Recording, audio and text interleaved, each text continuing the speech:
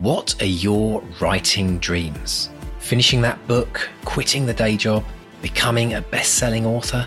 Well, over 4 years, we've studied the advice of over 300 best-selling authors who've collectively sold over 500 million books. And we are excited to announce the Bestseller Academy. If you're ready to take your writing to the next level with accountability, craft, and coaching, your bestseller dreams are now only a click away. To find out more and apply, visit bestsellerexperiment.com/academy. That's bestsellerexperiment.com/academy. Let's run the show. Hello folks, and welcome to a very special episode of the Bestseller Experiment, a live show from Waterstones in Canterbury featuring some very special guests, the authors Rowan Coleman, Pernilla Hughes, Nadine Matheson and Julie Wassmer. After over 400 episodes, we wanted to see if being an author is a job for life, and we asked our authors to share their experiences, the ups and downs of being a writer in the 21st century. Now, as I said, this was a live show, so to set the scene for you, I was in Waterstones in person. Mr. D joined us via the miracle of the internet, projected onto a screen behind us, and we had a full house, a lively crowd. Now, we did have some issues with the sound to start with, so it might be a bit of a patchwork, but it should all be very pleasant to the ear in the end. A huge thanks to everyone who joined us in person or online, and to our authors, the booksellers, our tech team, and to you, our wonderful listeners. So, on with the show. 9, 8, 7, 6, 5, 4, 3, 2, 1.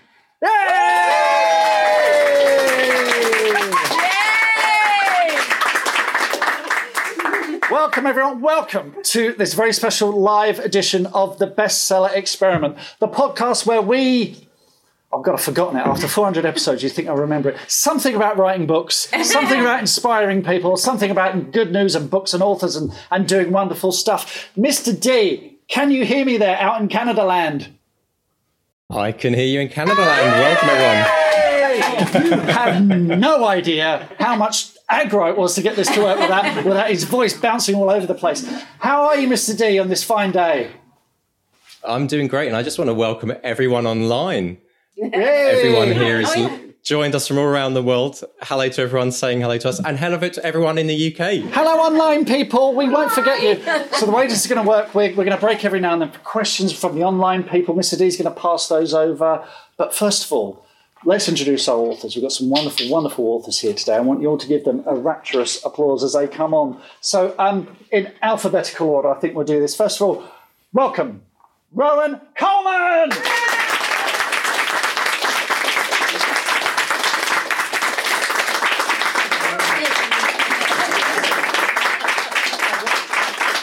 Pernilla Hughes!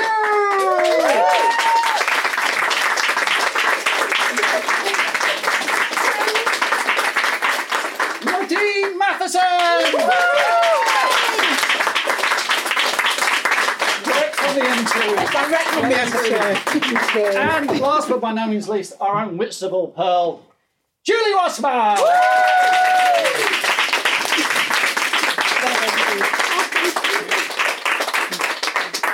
Wonderful stuff. Now, one of the things we're going to be talking about today is being an author a full-time job? Can we do this as a full-time job?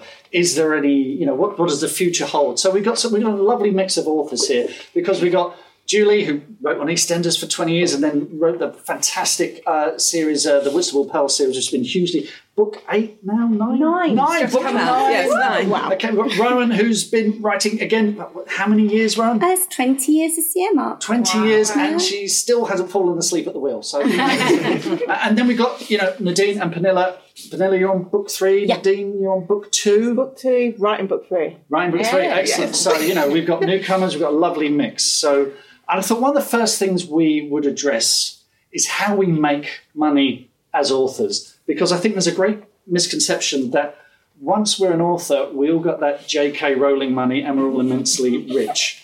I'm not. No. I can tell you that for a start. But shall we talk about how advances work and and what it was like to get that advance for the first time. Rowan, do you remember your first advance? And was it holidays to the Caribbean and all that kind of thing, or what did you do with it? It was not holidays to the Caribbean. It was 2001. It was medium 5 figures. And I was jolly chuffed, frankly, because I'd never thought I was getting a book published, so everything else didn't really factor in. And I didn't actually, when I first got my contract and my offer, I didn't understand how advances worked at all. Yeah. I just thought they'd give me the money and that would be it. But no, you have to write the book. So you get a little bit of money when you sign the contract, and then you get another portion when you deliver the book, and then another portion when it's published in paperback, and then another portion when it's published in hardback. So sometimes an advance can stretch over 4 or 5 years if you're, if things don't go according to plan, like, for instance, there's a pandemic or something. And I was really very excited. I know, but no, it's not paying off my mortgage, but I did pay off my student loan. Right. So that was good. Kind of, Pernilla, you're digital first. That works a bit differently, doesn't it? Yeah, so my publisher is One More Chapter, who are part of HarperCollins. They were set up when ebooks really came out to deliver ebooks. And so I don't know what it's like to have an advance, because you don't get one with an ebook first. Generally, there is no advance, but you get a different royalty system. So for the first 10,000 books, you get a certain percentage of what your book, the bookseller doesn't take. So they'll take their cut, and then what's left you then get a percentage of. And then over 10,000 copies, that then slides upwards. So you'll kind of get better cut quicker. And obviously, if you have an agent, they'll take their slice as well. But you don't have a nice pot of money up front. But then also you're not paying back in advance. So from that point of view, it's really, if you need money right now, then maybe that's not great for you. But if actually you're happy to have a monthly royalty, because we get a monthly royalty, which is also different from other publishers, then this is actually maybe a different way that is better for you.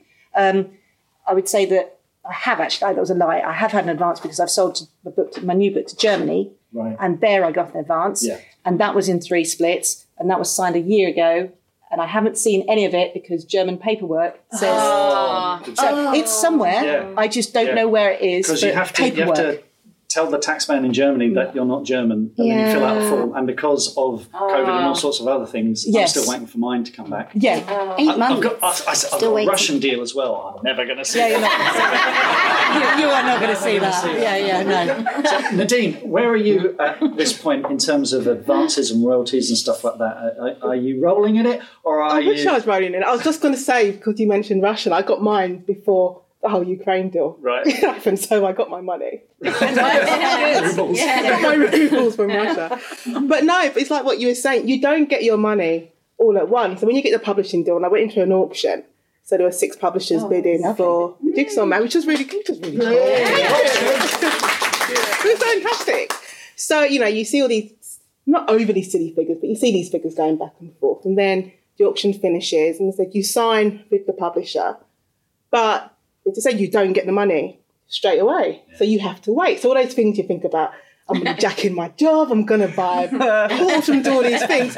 It doesn't happen because you have to wait. So for me, because I like security, I still kept on working as a solicitor, but also teaching the law school as well. So, you wait and wait and wait and wait. Then you get the first bit. But then, as you said, you've got to start apportioning the money off. Some goes to your agent, so you get your invoice and some's already gone. You've got to portion some off to the taxman. And like you said, if you've got foreign deals, you've got to sign all the paperwork. So you're waiting for paperwork from HMRC, who are rubbish, so they're going back and forth with paperwork. So you don't get it all at once. But when you do get it, I was like, I bought a new laptop. And I did go and see my parents in Grenada. I'm going straight away because it's there. But you don't get it all at once. And like my nieces and my godchildren, they just think you're rich because they see your books in Tesco's, and that's what you have to tell them. No, you're not rich. You really are not rich. If you ever do a school event, one of the questions are you a millionaire? I wouldn't be here if I was, kids. Julie, what's it been like for you? You're 9 books into a series now. Yeah. So what's that been? Because it's one of these things where you didn't get a 9-book deal, did you? You get maybe 3 books to start with, and then they keep coming back for more. Is that how it's worked for you? Yeah, well, as you said, I come from a TV and film background, and in some respects I was very spoiled because, of course, it's very lucrative in the TV and film world compared to publishing. And I'd worked on a series as well, EastEnders, for almost 20 years, and worked on other series as well. But I returned to EastEnders because it was like family, a whole group, 39 writers, obviously. You could just choose, when you wanted to do an episode or when you didn't want to. And, of course, with that, it's the same kind of setup. You get some money to start your episodes and then money at the end. But with EastEnders too, and I'm just thinking back while I was listening to you, because there was an omnibus edition, you would get 80% repeat fee for that too, which would come along afterwards. Nice. So I was thoroughly spoilt. And then I had always wanted to write a book, wrote the first Whitstable Pearl mystery.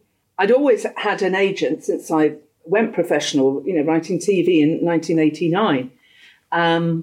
And once I got the deal, I thought, well, this is fantastic. It's a 3-book deal. So that means they can't get rid of me before the third book. But yet again, and what I'd done, without making it too much of a long story, but I thought that my ideal publisher for these crime novels was Constable and Robinson.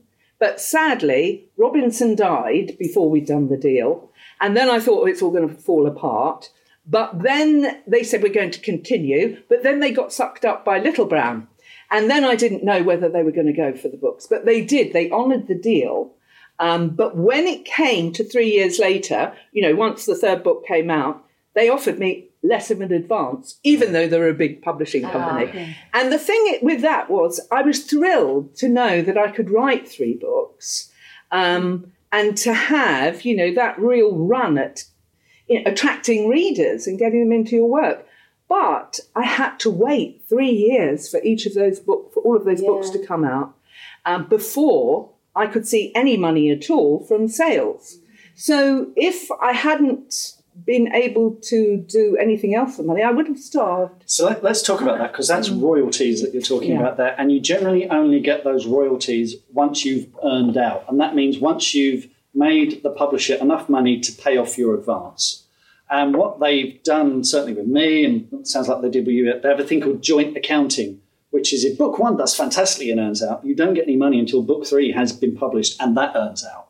So you might have a huge bestseller, but until book 3 comes out, you're not earning any money back on that. So it is, it is sporadic. It is a bit of a... Well, and the other thing, of course, is that we're getting modest advances too.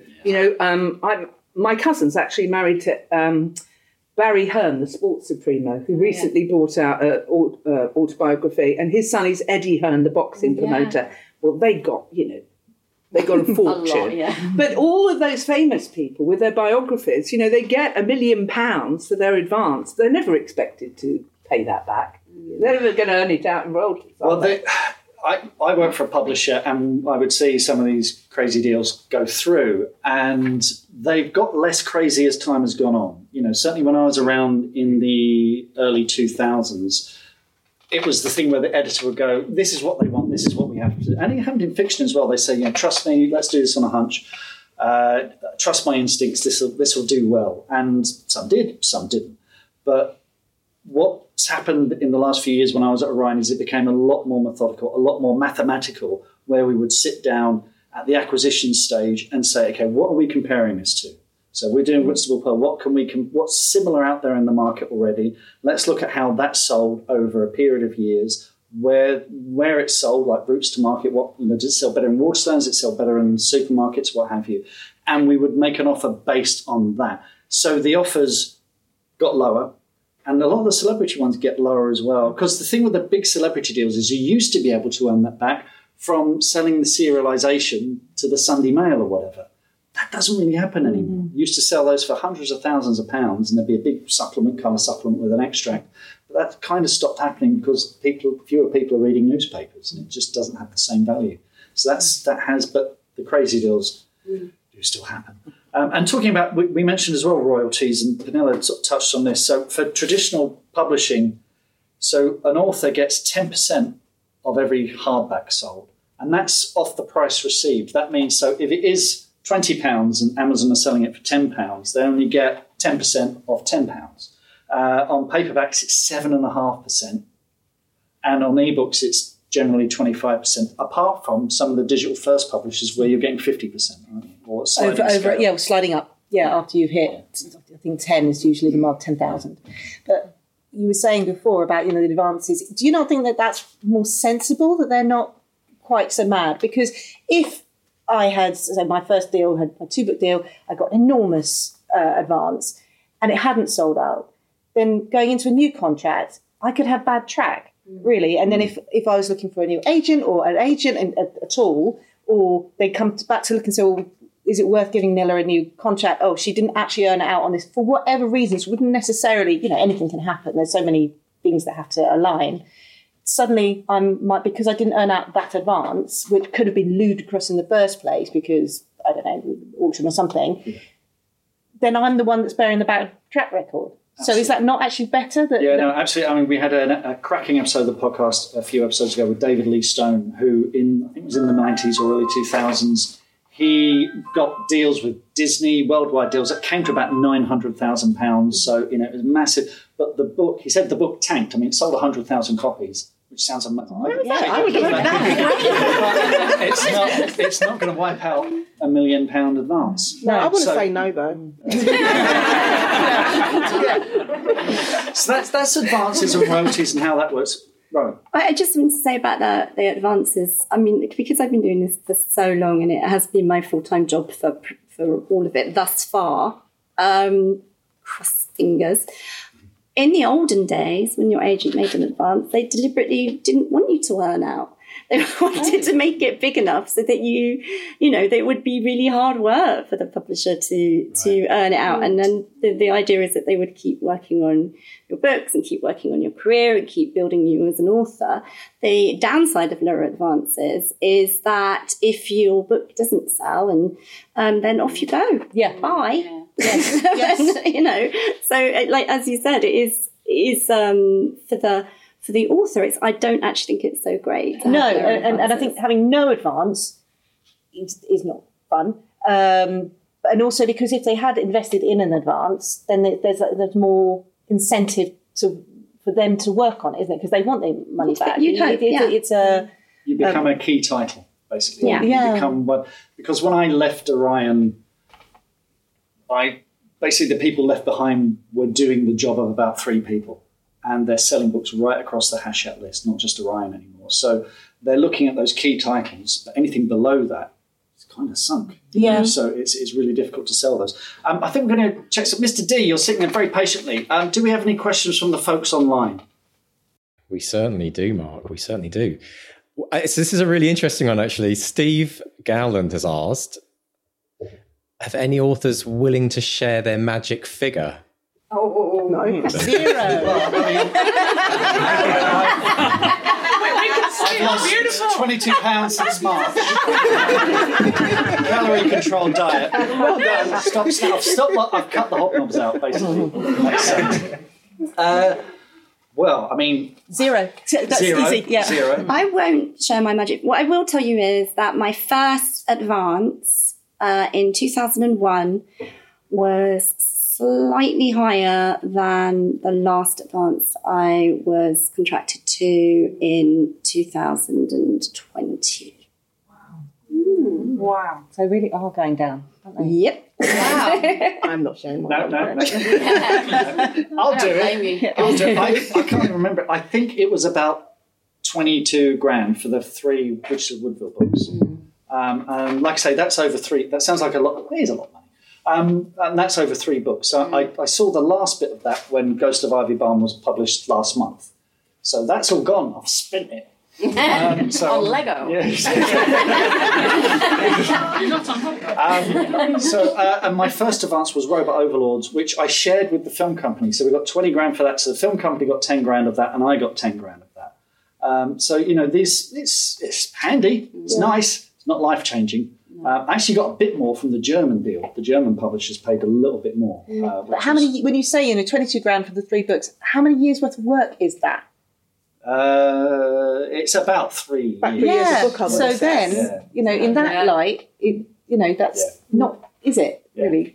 But I was going to say, you don't really know when you're starting out, you don't know what a good number is unless you're dealing with someone saying, well, I'm going to give you £1 million for your book. Then, everyone's got that fantasy figure, what they'll do with £1 million. But when you're starting out, and especially when I was doing my course, the creative writing course back in 2016, we were being told that, no one gets over £5 grand for a book. So in your head, you're mentally thinking, well, I'm not going to get a lot, and I'll just have to carry on doing what I'm doing until I make it big somehow. Yeah. And I'll say that before I started writing the Wexford Pearl Mysteries, I wrote a memoir for HarperCollins, and I got £20,000 advance for that. But, which is considerably more than I've got as an advance for the crime novels. But the deal on that was so poor that even though it's still for sale now, and that was in 2010, I'd never earned a penny from the sales. Wow. So I got money up for the advance, but nothing from the sales. Yeah. And also, I can't work it out. You might get a really big advance from your UK publishers or your German publishers, but then you go and sell to, I don't know, Brazil. I think I sold to Brazil, and you get like £1,000 if you're lucky, or €1,000 if you sell to Spain. And my Russia deal was £1,500. Yeah, it's very Not low. seen a penny for some reason. I wonder why. I think why. Put it in the pipe. I just did a Turkish deal as well, and again, not much money. No, but and then you've got to convert it because the pound is so rubbish, and then you're like, well. But it is nice. It is very nice to see your books lined up on the shelves and lots of different definitely. I don't understand a word of them. Yeah. I'm like Greenwich. I don't recognise that. The other thing is that with my agent, I'm still on. I know a lot of writers are on 15% that they pay to their agents these days, but because I've been with her for so long, since 1989, the deal then was 10%, so she only takes 10%. But on foreign deals, she takes more because of that, so you have that too. That's 20% gone. Yeah. So for the negotiation. I took a leaf out of Mr. D's book and tried to negotiate that down. Failed miserably. If I'd employed Mr. D, he would have done it. It would have worked. Okay. Any questions in the room? Sorry, what? You walk back into it. Walk back into it. Behind the lampshade. Hello, yes. I do a bit of translation. I was wondering, from English to German, how long is your book? I don't. You know what? I don't know. I never even saw the translations, and I never had any kind of conversation with the translator. But the German Instagram bloggers seem to like it. So I think mine's about the same. Mine's much longer. Page one, yes, and everybody said that to me. My publisher at Little Brown said, when your book gets published in German, it will be considerably larger, and it is. My Spanish one looks slightly larger, so I only got copies of that the other day. They look slightly larger than the English ones. But I haven't counted. I haven't checked, but mine looks the same. But she has. I stalked her on Instagram and found her, the translator, and we have lovely chats now. But she did say there's not as many because I used the word wank puffin in the book. I said, no word for that. Well, I did say, what is the German word for that, please? And she said, actually, they make me take most of the swear words out in Germany, so it should be shorter. Really? You take the swear words out? Not you, but they reduce the swear words. How rude. Take out your swear words. Yes. So, yes, I think. Apparently I'm blocking the talent. Move your figure that way. Okay. Any other questions? Hello. Sorry, I might be really ignorant question, but you talked about paying back in advance. Is that a thing? Yeah, it's like you have to earn it out. So if I gave you £10 for, say, your lovely short story, I would need to, and I sold it at 10p a copy. I would need to sell enough. This is why I realised that I failed my GCSE maths. I would need to sell enough in order to recoup the £10 before you started getting your 2p back in royalties. Okay, but I wouldn't need to necessarily give you any of the £10.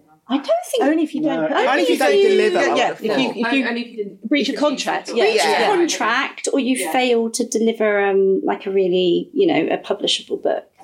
It doesn't really happen much in fiction. It happens a lot with celebrity books, where the celebrity suddenly realises they don't want to tell that story and backs away out of the deal, and that has happened. Or you get it sometimes with true crime books where they realise they've libelled someone or whatever, and that gets very complicated as well. So okay, Mr. D, any more questions from the YouTubes?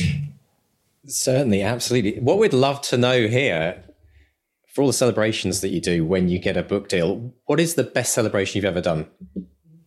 Oh, good one. I flew to New York, but then I had an absolute panic when I was there, because I flew to New York with one of my best friends, and we did the whole doing cocktails and going restaurants and doing shopping. And then one morning, because my flight, they cancelled our flight, so we had to spend another day in New York. And then I was reading this article, came up on Twitter, clicked on it, and this woman came up saying, I spent my entire advance in New York and drinking cocktails and And now I'm broke. now I have nothing. I read that article. I'm lying in bed and I'm like, oh my God, what I've been doing for the past 5 weeks. And I honestly went into a panic. I mean, I didn't spend it all, but, I'm reading this woman's story. And, she spent all my, on cocktails, and I didn't think. And then, I had no money left, and I still had to deliver the books, and I had to write. And I was like, oh my God, what can I bring back? But no. And my friend's like, what is wrong with you? She's like, you're going to be fine. So I had that little panic, but I think that was like that was the first fun thing I did with my advance. Yeah. Who else? What other celebrations? I got a big advance for the Bronte Mysteries from the States, and that was exciting. And I did buy a piece of jewellery. I always buy a piece of jewellery per book deal, but I bought quite a big piece of jewellery that time. Well, I didn't get an advance, so no. But we did a little party at Waterstones in Amersham. That was the last book. That was just, cupcakes and beers. And I think my husband's just turned 50, so his present is being funded by Germany if the money ever comes in. Yeah. So that's exactly it. Julie, how did you celebrate your first deal? Well, with alcohol, of course. Anyone that knows me. I did the poor woman's version of your story there. I decided to throw a party at the Neptune pub, the old Neptune pub on the beach. And Darren, the landlord, allowed me, he said he would close for 2 or 3 hours, so it would be a private party. And we invited everybody, and we put some money behind the bar. And then he decided to keep going because we kept putting more money behind the bar. And we just went on and on and on, and it got to 12 o'clock at night. My husband had gone home by that time, and I left. I think I was the last person there. Darren gave me another large Pinot for the evening, and I actually fell over on the way home in a fur coat. I remember looking up. I was in Nelson Road, looking up and recognising people looking out of their bedroom windows. A woman in her late 60s rolling around on the floor, and I thought, well, I'm well insulated because it was winter. But I got home and my husband was in bed, and I said, I don't think this is what J.K. Rowling does. I think I've read about people like you in the Whitstable Facebook. Yeah, absolutely. Okay, well, look, we've talked about how we get money from publishers. Let's talk about the other ways that we earn money as authors. I mean, there are things like maybe teaching or conferences or panels or retreats. Who's had any experience of that? Here we go, Rowan. I teach at retreats or lead retreats rather than teach at them often, all over the place, in Yorkshire, in France, in London, and I've always enjoyed doing that. I taught at Faber Academy for a good 3 or 4 years and Guardian masterclasses, and I think it's just a very good way to underpin your income as a writer. And also the really good thing about it is it kind of keeps you fresh because you're meeting other people and, you're listening to their hopes and dreams and their aspirations, and you're doing what you can to help them go on the way without telling them it's all hopeless. And so it gives you sort of renewed optimism in the joy of the process. And I love it, yeah. And I also mentor people on an individual basis, so for sort of 18 months. And that's really, really rewarding, because you then get to see them kind of come to fruition and then go to agents and more often than not get signed on the dotted line. That's very rewarding. Nice. Yeah. Yay. Well, something I mentioned, I'm a solicitor, but I took a break from doing that, but I still teach in a law school, so I do that on a freelance basis. So this time next week I'll be teaching. I call them the baby lawyers, so I'll be doing that. So I do that on a freelance basis. And as you're saying, also I do coaching for new writers. And the best thing, I had two of my mentees, and they signed with agents, and they got their publishing deals. One had their first book out, last month, which was brilliant. So I'm doing that, and as you said, the events. So doing all the Harrogates and Crime Fest, you do your panels, so you get your little pocket money comes in from that. So that's just how I'll keep it going, because I think everyone wants security in this publishing world. As much as we love it, I don't feel it's very secure. So until I do get the J.K. Rowling money, I'll still be teaching the baby lawyers. We need the baby lawyers. We need the baby lawyers. Yeah, they're very important. Vanilla? I think no, I haven't been applying myself, obviously. But I did the panel I was on at the RNA. I had money from that I could use against going to the RNA. So actually no monies that I have earned, but I have... It pays for itself, doesn't it? Had some back as well. Also, I kind of think I'm still new. I get a lot of imposter syndrome, and I don't necessarily feel that I have anything to teach yet. No, I don't. But I have new writer friends who I am happy to have a chat with on WhatsApp for an hour and just impart the things I've learned. And I'm really thrilled to see some of them kind of coming through, and that's lovely. But I just don't have the confidence to think that I have something to teach for real money yet. But that's just me. So that's... That hasn't stopped me. No. And mine happened completely by accident with the coaching new writers, because we were in the middle of lockdown and I got bored because I delivered my book and I had nothing really to do. And then I think it was during the whole Black Lives Matters and diversity in publishing thing was becoming more alive. And I just put out on Twitter, if any new writers, I'll mentor you for do a one-off session or 3 months. And that's how it all started. Fantastic. This is great. Yeah, it was fantastic. Yeah. Julie? Yes, well, the only teaching that I've ever done was I did a week's residential writing course as a tutor at the Arvin Foundation. And that was way out in the countryside for a whole group of people. It was the hardest thing I've ever done in my whole life, because we never stopped. In the evening, we were there, we had to cook supper, so everybody would be talking about their own projects the whole time. And then I'd be getting stuff at 10 or 11 o'clock at night, and you feel this huge responsibility, to come up with the goods for these people. But there was no break, so it was full on. I was hanging in rags by then, and also there was a bar there too. So back in that problem again. But similarly, like with Pernille, I am asked sometimes, to teach, but I can't do it either. I can't do it, and I don't know whether it's because I just don't feel I've been writing prose long enough. My Whitstable Pearl books only came out, the first one in 2015. But even after writing TV and scripts and screenplays and what have you, like you have, I just feel I'm still learning so much and I just can't do it. But the other way of making money, of course, is I am asked to do a lot of talks, which is great because I never actually dry up. So there's always... But then I didn't like to charge any local groups for talks at all. Yeah. I just ask for a minicab fare or what have you. These days what I do is I do ask for a modest fee, whatever they can afford, and I give that to charity. But I find it very difficult to actually coach anyone. I always just want to say, just right. Don't keep coming to me or anyone else for advice. Just right, because you can get really stuck where you're just doing course after course and never getting any work done. It's a great excuse never to write, isn't it? Just say applications for the Academy. Still time to sign up. Mr. D, any questions from the ether? We do. We have a fantastic question from Angela C. Nurse. Angela wants to know, what are the best publication day gifts you've had from your agents or publishers? Ooh. Can I just say, up until recently, they always sent me booze.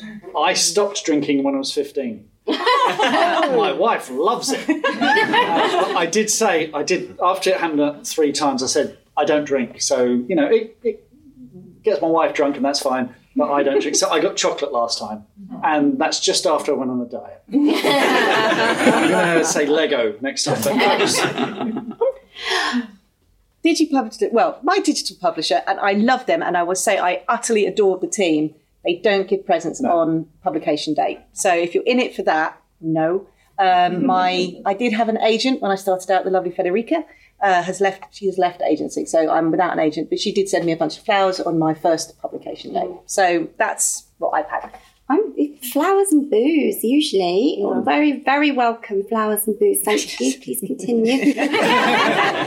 I did get a lovely cushion with a picture of the Bronte parsonage on it for the first publication of the Bronte Mysteries, which was very nice and is on my Victorian sofa, which was the prop sofa that Emily Bronte died on in To Walk Invisible. Wow. Wow.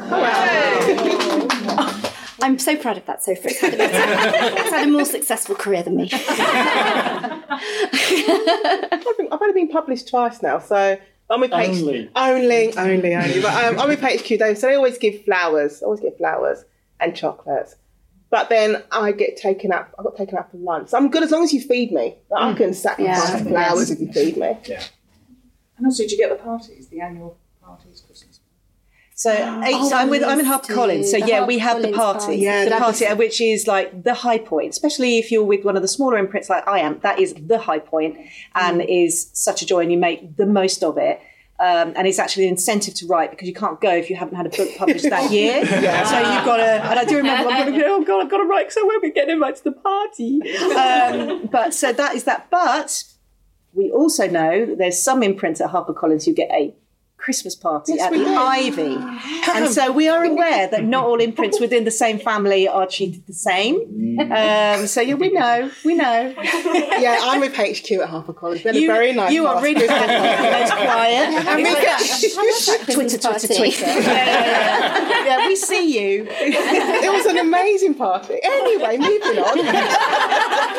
Julie, any gifts? Well, I'm really worried now because I'm just thinking back, and I don't think I got any flowers or any booze at all for several years until we got the TV deal. And then I got a lovely bottle of champagne and flowers, and I just got flowers this time, but no champagne. And that's because I think they've heard about my drink problem. To help you. And no parties. I've not been invited to a party. It's the drink, isn't it? Yes, it is. You mentioned the TV deal there, and Whitstable Pearl second series on its way. Amazing. Congrats on that. Superb. This is one of those things that it's like getting the bonus ball in the lottery. Is TV or film rights money? The rights to my books are still available. All of them, even the one that started as a film. So, has anyone had their stuff optioned?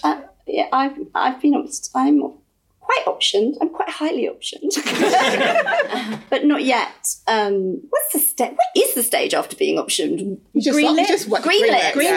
I've not yet greenlit. So you're in development hell. Yeah. Yes. Right. I'm in development. You're in development. I'm not hell, I'm just in development. But it happened really quickly because I signed with my publishers in March 2019 and then it got optioned and I signed, I think it was August 2019. So it happened in a very, very short space of time. And even that's a completely different I was going to swear. It's a completely different head mess. That's right. We already had, what was it? A wank? A wank coffin. A wank coffin. Apologies. It messes your head because you've already gone through this whole thing of because I was in an auction, meeting different publishers and dealing with submission and all of that. And then you kind of do the same thing again with when you go into options. I had 2 different production companies who are interested in the Jigsaw Man. So you go through this whole thing again of meeting different producers and hearing their ideas about your booking. It's all very exciting. And I just think to myself, I prefer being in court. Like, I know what I'm doing with court. I can navigate court. But it's all very exciting. And then it got optioned and then you just wait. Yeah, and it's just the waiting. So I mean, you get paid for it, which is the nice thing. So I just got some money the other day. You so can that was say, nice. oh yes, I have several novels under option. Under option, yeah, and you feel quite special. But that's it. Yeah, the option money, is it better or worse than the publishing money? Is this idea that TV and film money is like? It will be better if it gets made. Yeah, that's what I would say. Yeah, when it's greenlit, it gets better. See the money. It's like they give you a little bit of It's a bit. It's a deposit. Yeah, here's a deposit. Exactly. Here's a deposit. And you can play around with the deposit a bit and it's nice. But then when it gets... When they renew it, it's nice because you get a little bit more money. And that's always a surprise. I got one at Christmas last time. I was like, oh, so how nice. long does an option last for? What's the longest option before something's made? Generally, you get... they tend to take out a 2-year or maybe a 3-year option, and then they have to renew it after that as well. So it comes in stages. You don't get it all in one go. Because it can... First of all, they need to hire a screenwriter to adapt it. Then they need to be happy with the script. They're never happy with the script. Then maybe the production company sells it to a TV, a broadcaster, or a streamer generally these days. And then it becomes developed some more. You attach a showrunner maybe. It can drag on for years and years. But they option again and they option again and they option again. Julie, it feels like it's happened really quickly for you. Was that the case, or did it drag on? Well, first of all, getting optioned, my original option was for 18 months. And it's a company called Buccaneer who make Marcella with Anna Friel. And they really loved the books and were very, very committed, to making the series. It was just really finding the right broadcaster for it. So I was thrilled because my option money was actually more than my advance from Hachette. So for that 18-month period, thank you very much. That's lovely. We're going to make a TV series. Brilliant. And my publisher, was thrilled, but then said, well, lots of books get optioned, blah, blah, blah. Well, they didn't think too much of it. And of course, after the 18-month period, you think, are they going to renew the option? Have they got anywhere with finding a broadcaster or what have you? They did keep me up to date regularly on it all. And then they renewed the option. And then they renewed it again. So over a 18-month period, I got 3 lots of option money, which really helped to, Yeah. It's nice. It helped me to fund the Pinot. Literally. So that was amazing. But and they were in talks with ITV, for example, but they couldn't. It was dragging on really because of the broadcasters, and they went to somebody else. But finally, they went to a streaming service, Acorn, who are part of AMC, who made Breaking Bad and everything. I mean, they had lots of money because it's an American company, and then it moved very quickly. They were, on it, and they wanted it to come out as quickly as possible. So from that moment on, 6 episodes, fantastic, just brilliant. I've now got security, and the icing on the cake was when it did well. So they are now going into a second season. And of course, the beauty of that is it boosts the sales of your book. So then your publisher's happier with you, even though they still don't give me the champagne. I'm going to get you a bottle of champagne. I would just sort of drop them a note about that. Yeah. I know. Or I'm going to see Martin later. He's got a bottle over there. Let's talk about some of the other ways we might make money. Has anyone thought about selling direct? Because this is something we're seeing certainly indie authors are starting to do it. So people like Joanna Penn, she's now got a store. She uses Shopify to sell direct to customers. Queve McDonald, I bought a book from his shop. He just launched a Shopify shop. I bought a book from him, and I got a signed copy from him saying, "What are you doing buying my books?" Love Queve. So it's that personal touch, the thing that Amazon can't do. Has anyone considered that? Is anyone thinking about that? I've done odds and, there's people have just emailed me or tweeted me to say, could they get and we've just kind of, not a store, nothing, I'm not tech savvy in any way.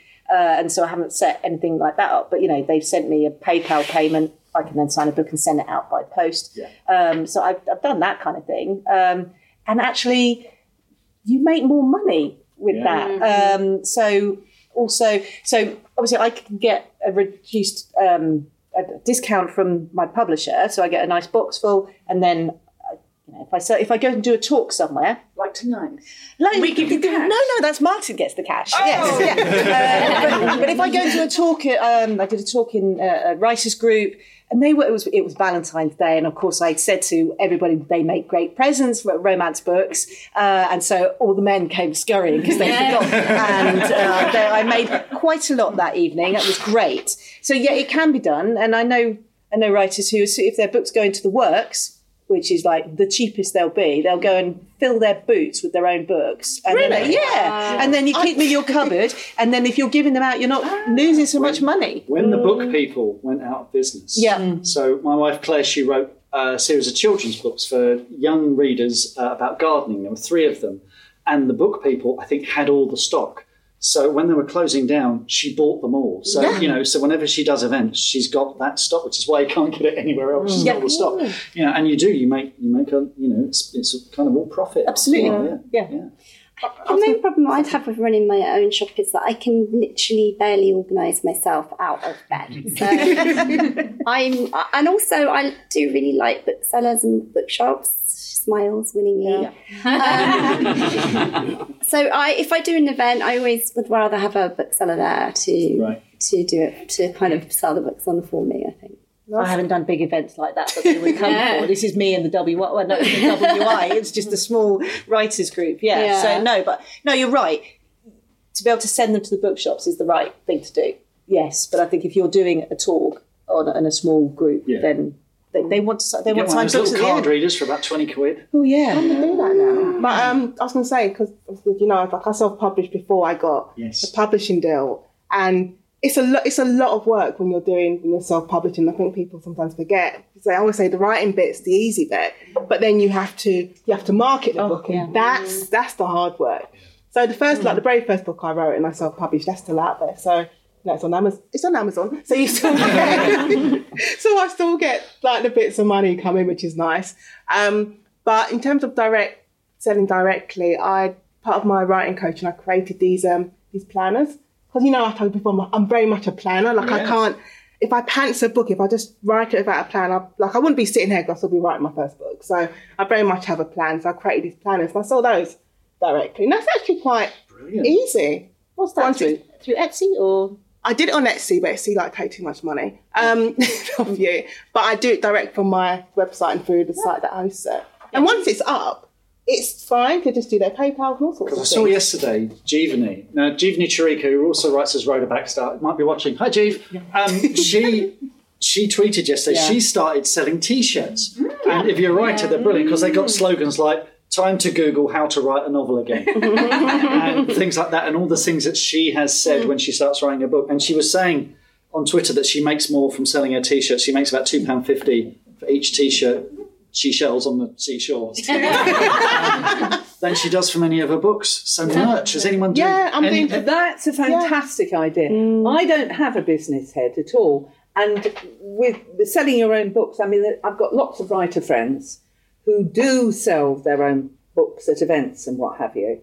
But I'd never done it because my publisher said I can buy stock from them for half price, but then you get charged for the postage and packing. I thought, by the time this comes through, and the main point that I didn't want to do it is because they said it doesn't then count against your sales. And obviously what I wanted them to do was to keep me on as author. I didn't want to be selling like 1,000 of their books half price or whatever that weren't getting counted. I wanted them to have the sales, even if it meant me going out and buying the book, which I've done. So that would be Nielsen sales that counts towards the chart. It still comes off your bottom line. It still helps you. I mean, you get the money in your pocket, but I know what you mean, because you want to see your book up in that top 50. And I didn't think that I'd be getting them that cheap. I mean, obviously the book people, that was fantastic because they were so cheap. And so I've never done it. I've always just thought, well, no, let the bookshops take it, and then it registers, like you say, with Nielsen. I mean, all that's very complicated too, I think, for people to understand, isn't it? That's probably a whole episode in itself. In fact, we have done an episode on Nielsen on the podcast way back with Sarah and Ryan, who worked for Nielsen. But that basically the different, shops like this and independent bookshops and Amazon, those sales go through Nielsen and they count towards the Sunday Times bestsellers. There are some independent shops aren't signed up to it, and some retailers aren't signed up to it, so those sales don't count. But those are the things that certainly in that first week of publication. I used to look after Amazon. So if Amazon got books early and sold them early, we were like, oh no, that 200 copies could have made the difference between you getting in the top 10 and not getting in the top 10. So the early ones don't, if I get it 3 days before publication date, the pre-orders count, don't they? Yeah, pre-orders count. That's fine. It's if they ship it in the previous week. So if it gets, if you put, I'm getting flashbacks to my old job. If you put an embargo on it, Amazon can still dispatch it early so that you get it on day one, particularly if it's a Tuesday publication. Yeah. Because a lot of American authors are publishing on Tuesday instead of a Thursday. You have to ensure they don't sign embargoes, but they honour them, and those sales don't register until the week of publication. Why do we publish on Thursdays? Supermarkets, because that is a range change day. And we all shifted towards a Thursday publication date. So that's why. And in the States, it's a Tuesday. It's a nightmare, because if there's a new Michael Connelly out and we want to get them in the top 10, we had to make sure all the retailers didn't sell them early, even though we gave them at least 10 days in advance. So anyway, Mr. T, any more questions from the interwebs? We certainly do. Proper Nico has asked, is Twitter a reliable platform for promoting your books? And if not, what's your favourite? Right, social media. Okay, Julie, you're more of a campaigner on social media, aren't you? I mean, Yeah, I mean, I write books, but I probably spend more time campaigning on different issues than I spend writing these days. So I've had to really get to grips with social media, and especially Facebook. And obviously what's happened over the years is Facebook has reduced your exposure. So whereas, if you had 1,500 followers on Facebook, you'd be reaching them all at one point with a message. They reduced that to around 20 or 30, and because they want you to pay to promote to promote all your posts, and especially if you've got a business page. And of course, now Instagram is owned by Facebook, Meta. So the same thing's happening there. Although what I've discovered is if you put up on Instagram footage, it gets a hell of a lot of views, much reels. More than So I don't think that they've kind of done that, restricted your reach yet. No, your reels, because I can put a video up on the reels and it will go mad. You can see like 20,000 views, and I might just put a little video up on normal Instagram post, and it might get maybe like 100 and something. So I still haven't worked out completely. I mean, I went on TikTok. Yeah. I'm on TikTok. I am an enthusiastic TikToker. You embraced it. I'm a fully middle-aged TikToker going for it. Are you dancing? Are you dancing? No, I'm not doing dances. I don't do dancing. I do. I don't. I just do it for fun, because I don't think you can't really, try and plan to go viral on TikTok, because nobody understands how it works. So I just do it essentially to embarrass my 21-year-old daughter. Totally worth it. But it is totally worth it. I love social media, and I'm when it first came around, I was sort of sucked fully into the whirlpool of the brilliance of social media, and being able to be connected directly to your readers and directly to other writers was absolutely amazing. In the last 10 years, it's so different. It's changed enormously. Just from a practical point of view, you were saying that you just can't reach people in the organic way that you used to be able to. But also, it's quite scary. and Raging, hasn't it? and quite dark sometimes. And I think it's a different place now than it used to be. I don't know if you can gauge how useful it is for selling books. It's good for engaging, I said, with readers and other writers. Yeah. I've made really good friends through Twitter and Instagram, strangely. Absolutely. Other writer friends. So it's really good for those purposes.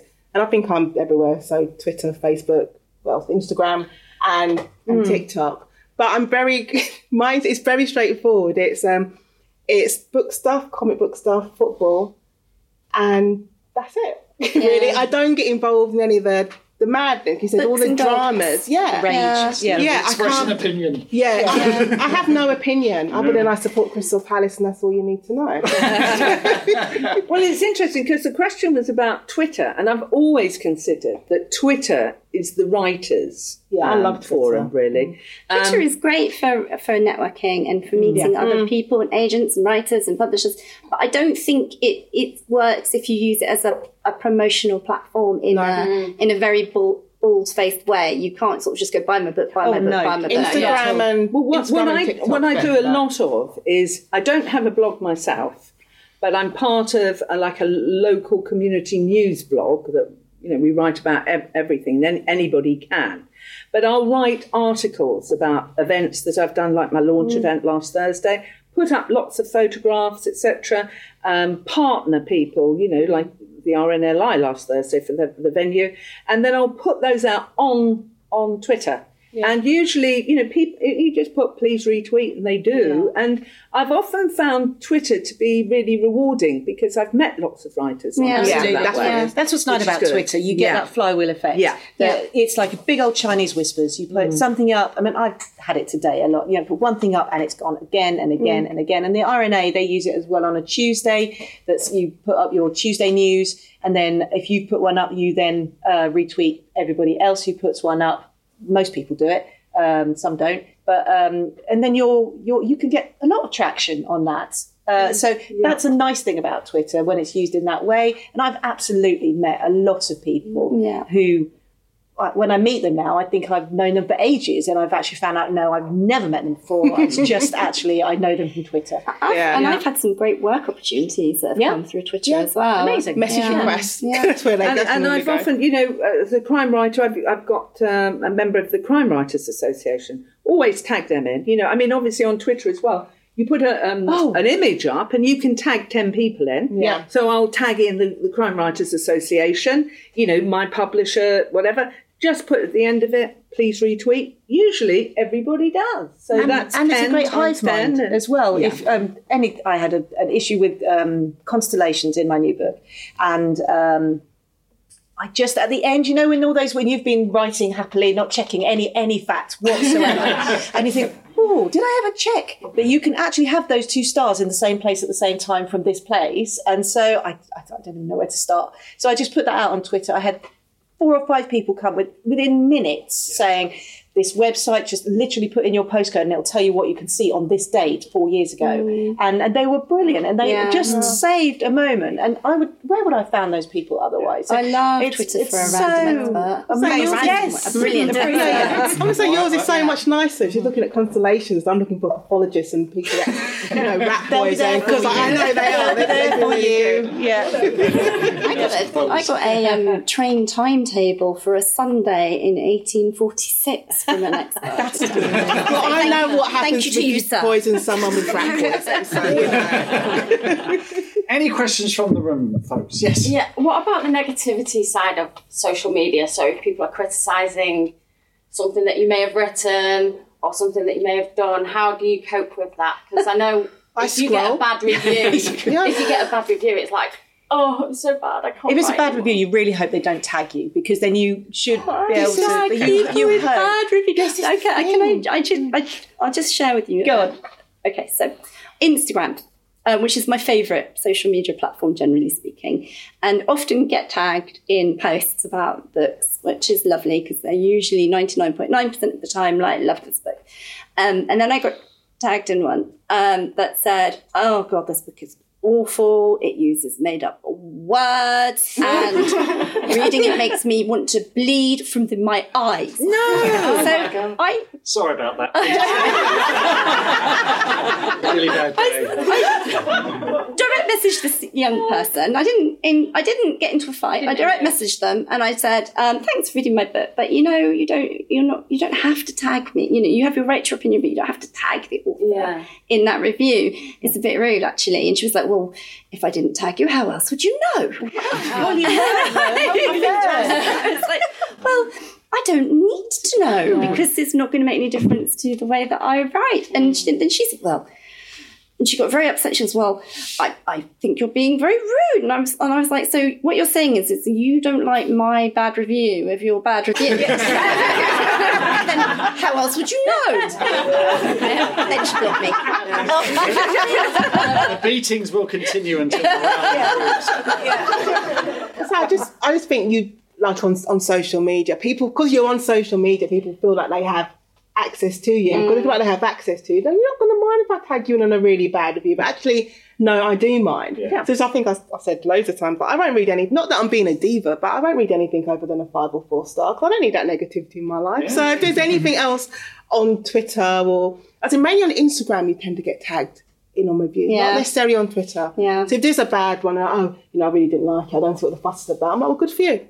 Keep scrolling. Yeah, I just scroll on. My hashtag Mark's Day, there's a town in Ontario called Mark's Day. And I know they have regular yoga classes every Tuesday. There's still space available. So I get tagged in all those. But it's when you get emails. I got an email the other day from someone questioning, like, well, I don't think you've used like the correct legal terminology. And I'm like, here we go. Literally. Was it a baby lawyer? No, it wasn't a baby lawyer, it was the other one. It was a police officer. And I was like, normally I wouldn't engage, but I was like, let me just tell you. It's like they got a very, very long email. Come, how dare you? I've been doing this for like 16 years. Don't do not come for my legal expertise. Generally, I make the choice actually not to read any reviews, whether they're good or bad, because, as I love reviews, thank you for reviewing my work, please keep doing it. But it just does mess with your headspace, whether they're good or bad. Especially when you're, because I'm writing book 3 now, so the last thing I'm doing is looking, because the Binding Room came out last month. Yeah, last month. So the last thing I'm doing is spending my time looking through reviews when I've got to deliver a book next week. So. I can't help. It's like, when you have a bad tooth and you poke it with your tongue. I can't help it. But you do it. You read them. But I was on a retreat some months ago, and Liz Fennick was there, and she is so lovely. And I was talking about reviews, about the fact I can't read them because they just stoke my imposter syndrome. I'm a critic who's a bitch already, She loves that stuff. And I said, Liz, do you read yours? She goes, oh yeah, every morning with my coffee. It's my morning routine. She does. She goes through all of it, and she says, I've learned so much from it. A few of us are masochists. Yeah. Doug, how are we doing for time? 7:30. It is 7:30 now? 7:30. So that clock is right. Good. Okay, right. Well, I guess we ought to start thinking about wrapping things up. Mr. D, any final questions from the ether? We have an aspirational question here. TV series or movie deal? Oh, Netflix. Give me Netflix. I want Ozark. That's what I want. I want that whole... Fantastic. Yeah. Julie, you kind of... TV series all the way. Excellent. Yeah, okay. you 6 episodes, and then another 6, and another 6. I did a film degree, so I would naturally think cinema, lovely, but now I'm seeing that you've got more space, you've got more time, you can really get more into... So yeah, I'm kind of leaning towards that, actually, yeah. I would like a TV series, but also I still haven't given up on my 10-year-old ambition to win an Oscar. So, just saying. We're working on it. Okay, well, I mean, how you still got gas in your tank? You still want to keep going, or shall we wrap this up? I can keep going. Keep going. Can I just ask a quick question? Yes. Because I know you said you're still working, doing your solicitor and stuff like that. Does anyone else just do it full time? Just right? I do. Yeah, at the moment, reliant but I on my don't wife's know income. I have a patron in my husband. I'm a mum first and foremost, my kids are now getting to the point where they're about to leave home, so I can see within the next year. And the plan was always to get some books published, and so I had a foundation, and then once they had scattered, then I would hit the ground running in theory. I am so much slower at writing than I ever thought I would be, so that's not quite panned out quite how, but it's beginning, it's there. But yeah, I couldn't do it without my husband supporting me, absolutely. And I'd say, having worked in film and TV before publishing, I was really shocked, at how little authors generally earn, and can be really, well known and very respected, and living on very little and having to make ends meet. And it reminds me a bit of the old days. Remember before payment for MPs? The only people that could actually afford to be an MP was somebody with their own income. And then they decided to pay MPs so that anybody could become an MP. And of course, now they pay them too much for doing too much. But if you're a writer, it's almost as if you have to, if you come from a privileged background and you've got your own income, you can, of course, it's a wonderful hobby. But for most people, it's a real struggle. And especially for women, bringing up small children, I don't know how they do it. And I mean, I would like to write full time, but also I like having the option of being able to leave my desk and going to do something different. Because, even if I go, so next week when I go and teach a course for 3 days, I'm out of my house and I'm engaging with people. During the pandemic, I hated it, not for the fact that I wasn't able to write, but the fact that I didn't have access to people and I couldn't engage with people. And I realised it's why I love doing criminal law so much, because I love that interaction. So I would love to be able to write full time, but I'm happy with this hybrid thing. I'm a massive introvert and I don't really like people. So that's not true. I like all of you. I love my job. I love not talking to people apart from my family and my dogs, and I like sitting on my own writing stories, but it is quite hard to keep doing only that. It sort of blows hot and cold. You have cycles. Because I had a very good 2020, because I had a film shoot, and I had that day one of film shooting where I got a lot of money on one day, the most money I've ever had, and it was basically 2 years' wages. That was 2 years ago. So it was woo-hoo. But it's like, let's calm down, because with the Robot Overlords money, you asked us about celebrations. We went to Disneyland, didn't we? Yeah. Blew that money. But this time we're like, calm down. I need to actually live on this. It blows hot and cold. It's very, very cold at the moment. Very cold. And also, as you all said too, there is this sort of need for balance. I I always feel I'm writing better and more productively if I've got 2 books on the go, like I have now, because you move away from one and you go to the other. But otherwise, you get that displacement tactic of never having such a tidy house as when you've got a deadline and you're meant to be writing. I never have a tidy house. Never. But, if you can create some balance where you can, as you say, move away from writing to something else, you come back and you can be much more productive, I think. Because being freelance works for me on that basis. If I was working full time, like going to court and all that stuff, it would be hard, because I've done that, and writing a book, and that was just... I said, in teaching and marking exam papers and trying to deliver a draft, and I still don't know how I got through that week in 2018. So it's still burned in my brain. February 2018. I'm traumatised from that week. Well, the other thing is that when you're writing full time, you're not just writing, because as soon as a book comes, you finish your book and then you've got all the copy editing to get through, all the proof editing to get through. There might be cover decisions, all of that. And then you've got to market it too. And then you've got to go and do events. So there's a lot to it, isn't it? And you've got to do something on every social media platform every day. Well, this is something that came up on Twitter, and I won't name the author, but it was an author that's I think a New York Times bestseller, and they said, look, marketing is not our job. Okay, they said they were sent emails from their publisher saying, here are some tips for marketing. And they said, look, it is not our job, but is it? It's in my contract. I think social media's changed it. Before social media, you had no access to people, so it was the publisher's job. But now with social media, when readers can get directly in contact with you, and bookshops can get in touch with you. Everyone can get in touch with you. It's now, you've now taken on part of that responsibility. And you talk about the sort of the lead titles that get a lot of the marketing budgets and publishers, and if you're not one of those lead titles, then you're not going to be on the side of a bus. And Mark Stay, you gave me a wonderful piece of advice when my first book came out, and you interviewed me for a bestseller experiment. And that was about, and I said, I seem to be ignored by the publisher. I'm just new. And what did you tell me to be? Be the squeaky wheel. The squeaky wheel with your publisher. Don't complain too much, but keep on squeaking all the time. I'm here. Yeah, give them, just remind them you exist every now and then. Because they, like I say, they're working across a major, one of the big 5 or 4, however many are left, will publish 60, 70 books a month. Yeah. So you've got to remind them that you exist. And I always say, next Thursday, it's another book being published, there's another debut out there. So, but also you can give something to this marketing that nobody else can. I mean, I have been on.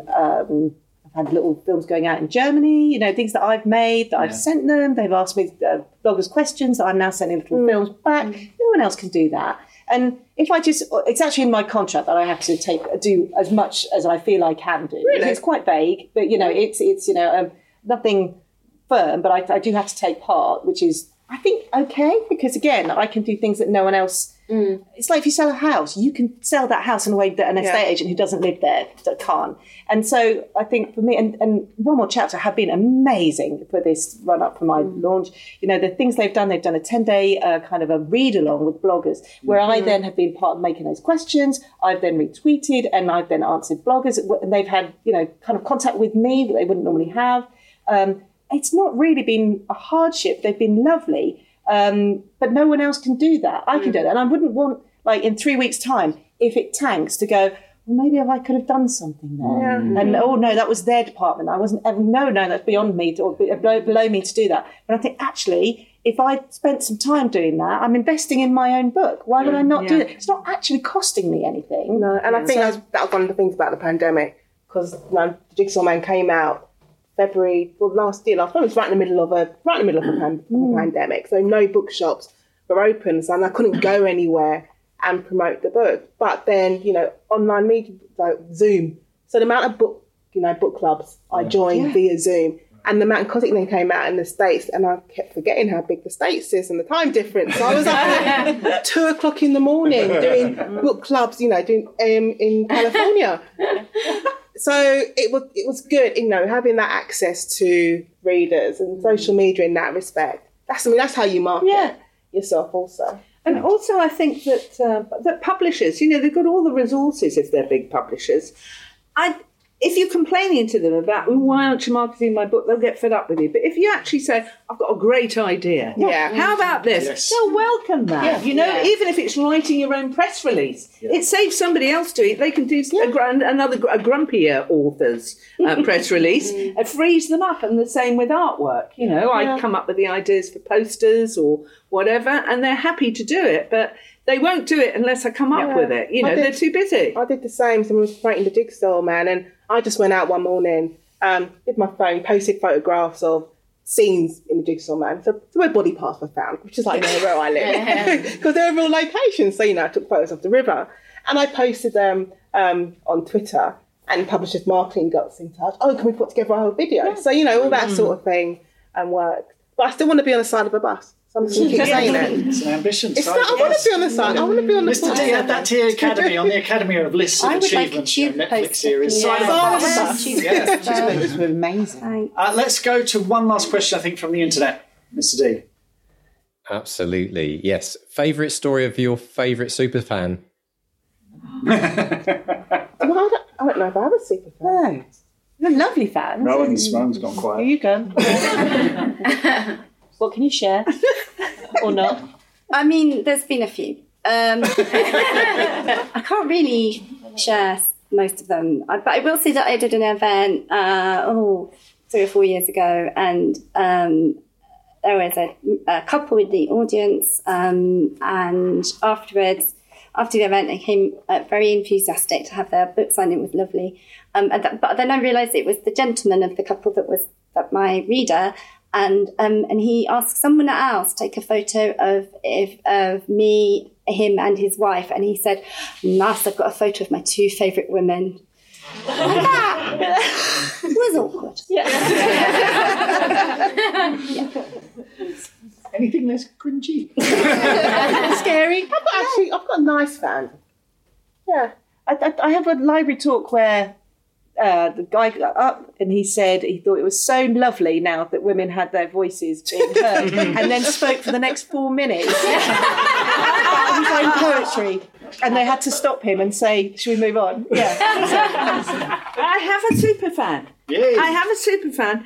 As I say, I do a lot of talks, and I love doing that. And I was invited to do a talk for a book group in Whitstable, in the penthouse flat. This wonderful property that overlooks Tankerton Slopes and the sea. Just fantastic. I went along that. I mean, it wasn't just a book group talk.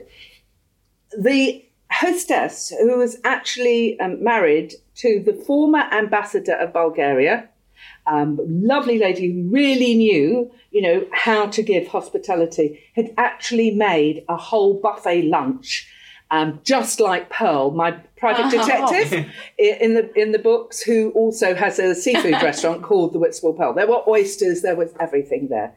I had the most fantastic day, and ever since then, she now is a volunteer for Swale Cliff Library. Oh, right. So I've done numerous events there with her, and we've done all sorts of things. And she recently contacted me and said, "I'm coming to your book launch." That was last Thursday. But she also contacted me straight away and said, "I've just got tickets for your Waterstones talk because I am your super fan." And she said, if anybody knows, if anybody could do Julie Wasmer as a mastermind subject, it's me. And she's here this evening.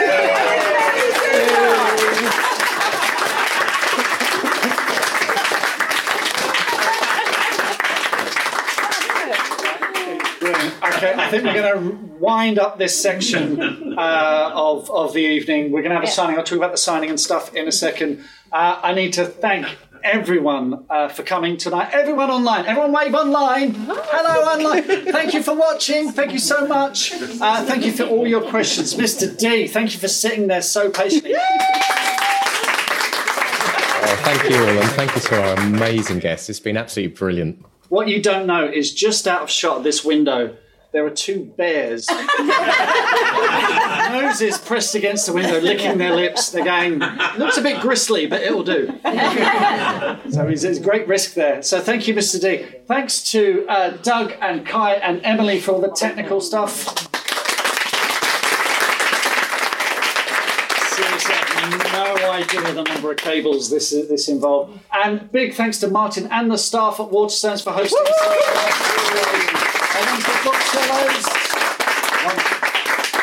And again, thank you to all of you. So we're going to have... Now, look, there are cakes. I made my wife make cakes. So if I go home with any, I'm in trouble. And there is enough, there's plenty. Good. And look at this. Vanilla. Oh, Haribo. Branded Haribo. Okay. So, none of your supermarket own brands, so take those as well. So we're going to be signing books here, and you can ask more questions of our authors there. But let's wrap this up. Thank you so much for coming. Thank you, Mr. D. Thank you to everyone. Oh, yes. Oh, and the books are buy one, get one half price. Bog Hop. That's yeah, so buy at least two. I didn't know it was called Bog Hop. Yeah, Bog Hop. So, so a big thank you to everyone. And see you next time. Happy writing.